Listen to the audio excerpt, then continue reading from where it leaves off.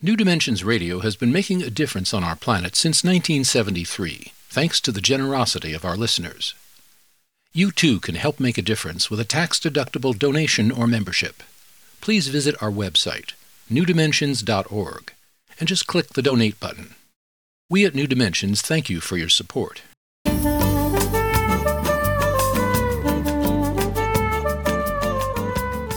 Hello, I'm Justine Willis-Toms. Welcome to the New Dimensions Cafe.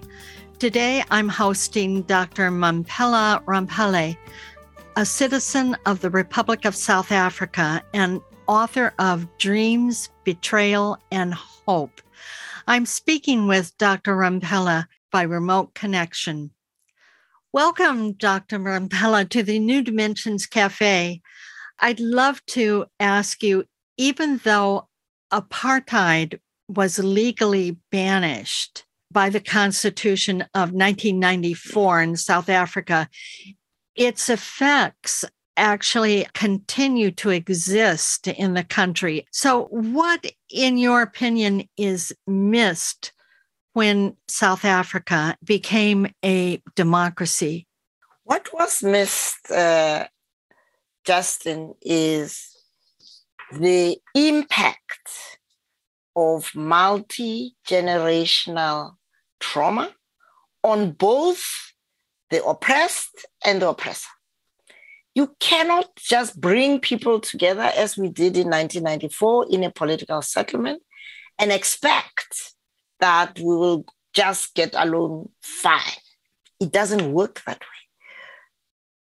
There were conversations about the need for healing. And so if you look at our constitution, it does commit us to a healing program to deal with the wounds of the past and a program to institutionalize the shared values of Ubuntu and programs to unleash the potential of every citizen through socio-economic development.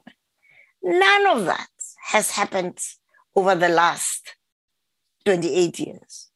And the problems are now coming home to roost with a vengeance.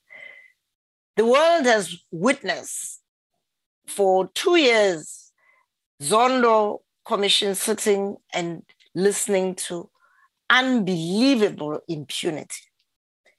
But we also had violence breaking out in KZN in July of 2021. And up to today, nobody has been arrested. We have seen the floods in KZN where the failure of government to invest in infrastructure and to regulate where people live. People are living on riverbeds. So we are a society that is the poster child of the danger of political settlements that do not include socio-economic transformation at its very foundations. So you're talking about it's more than just policies. There is a traumatic psychological, emotional issue that needs to be addressed and needs to come into the light of day. Absolutely. I mean, it's like alcoholics. You can't say to an alcoholic, well, this is your last bottle. Now get on and run this factory or whatever. Even last week or 2 weeks ago, there was a case at the University of Stellenbosch of a young white student urinating on the books and the property of a fellow Black student. This is at a prime university, which tells you that the damage is not just to Black people, but to white people.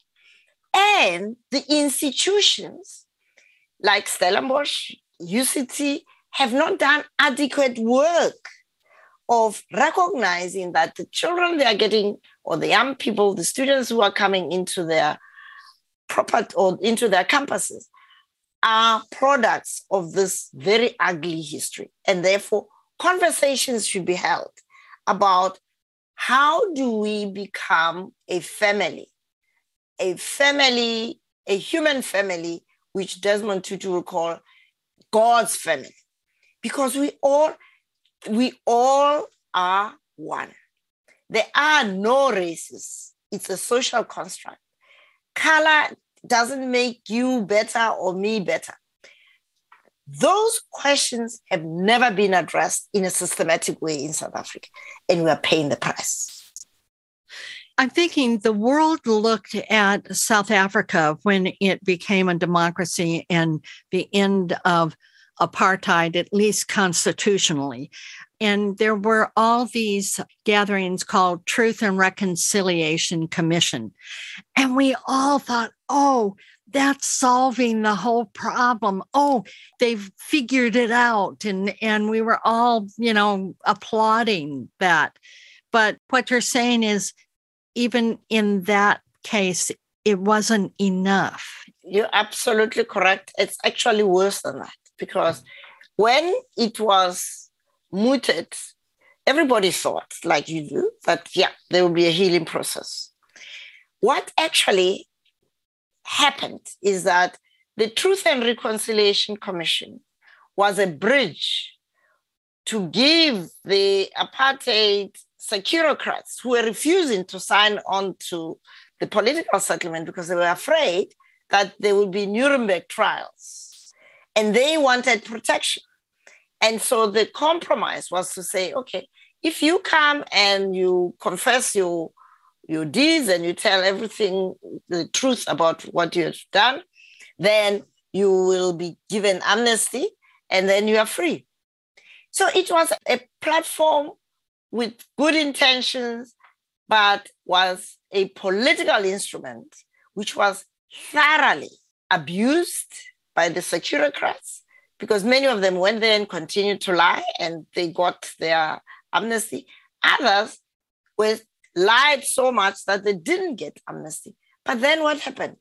The ANC government refused to charge them because the agreement was those who don't go to the Truth and Reconciliation Commission, those who don't tell the whole truth, are liable to be prosecuted for their human rights abuses.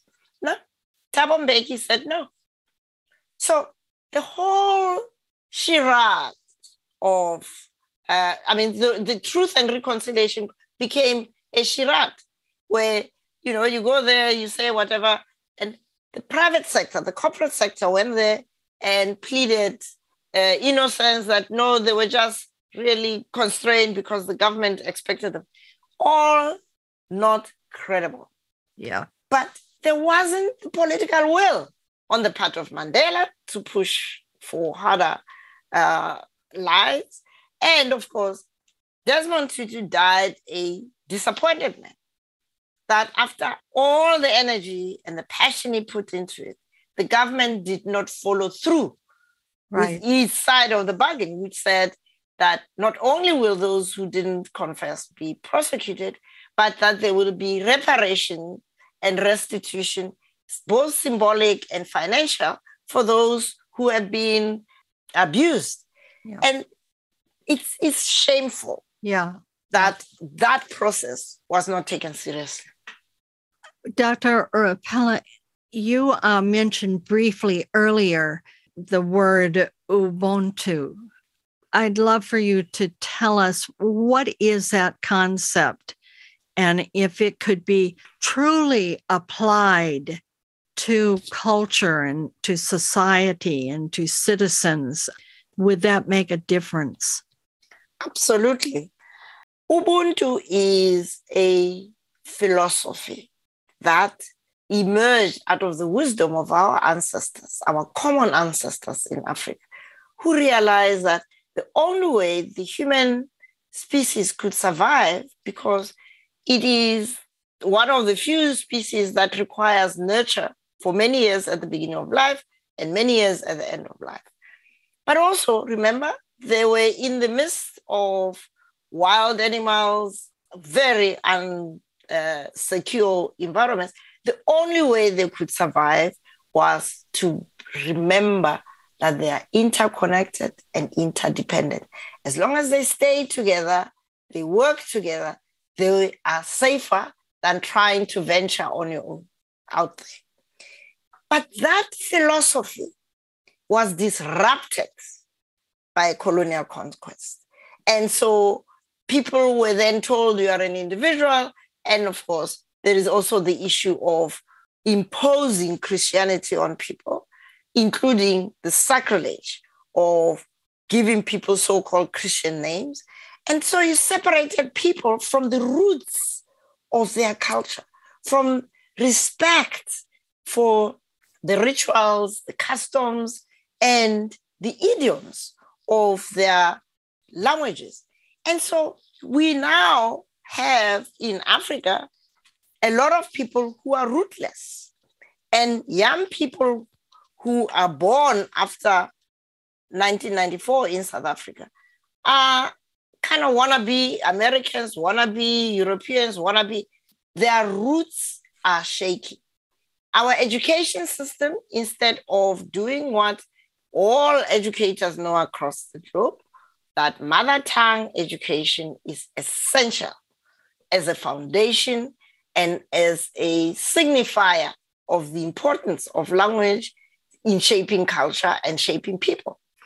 So we have a wonderful philosophy of Ubuntu, which now all over the world where there are indigenous people, you'll find Ubuntu.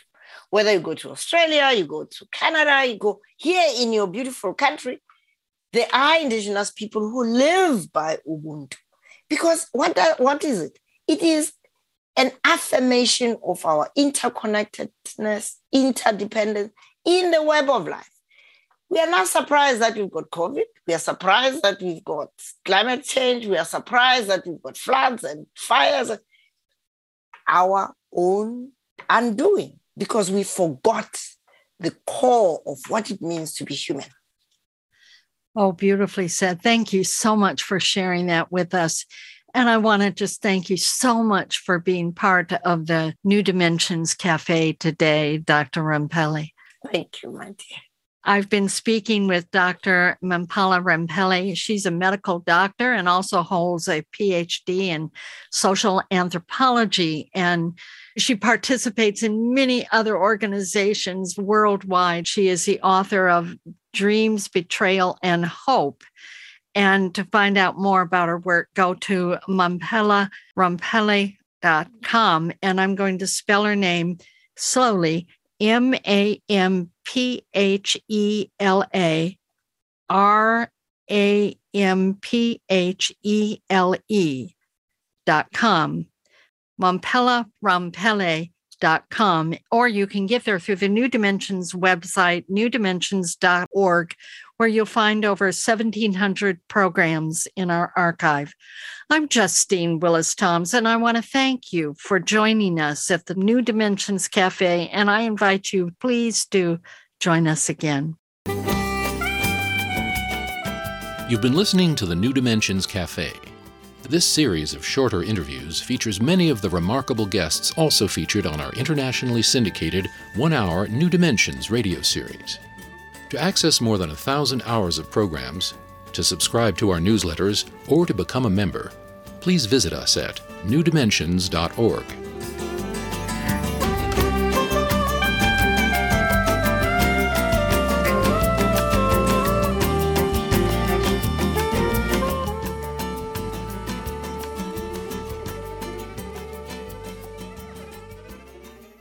New Dimensions Radio has been making a difference on our planet since 1973, thanks to the generosity of our listeners. You too can help make a difference with a tax-deductible donation or membership. Please visit our website, newdimensions.org, and just click the Donate button. We at New Dimensions thank you for your support.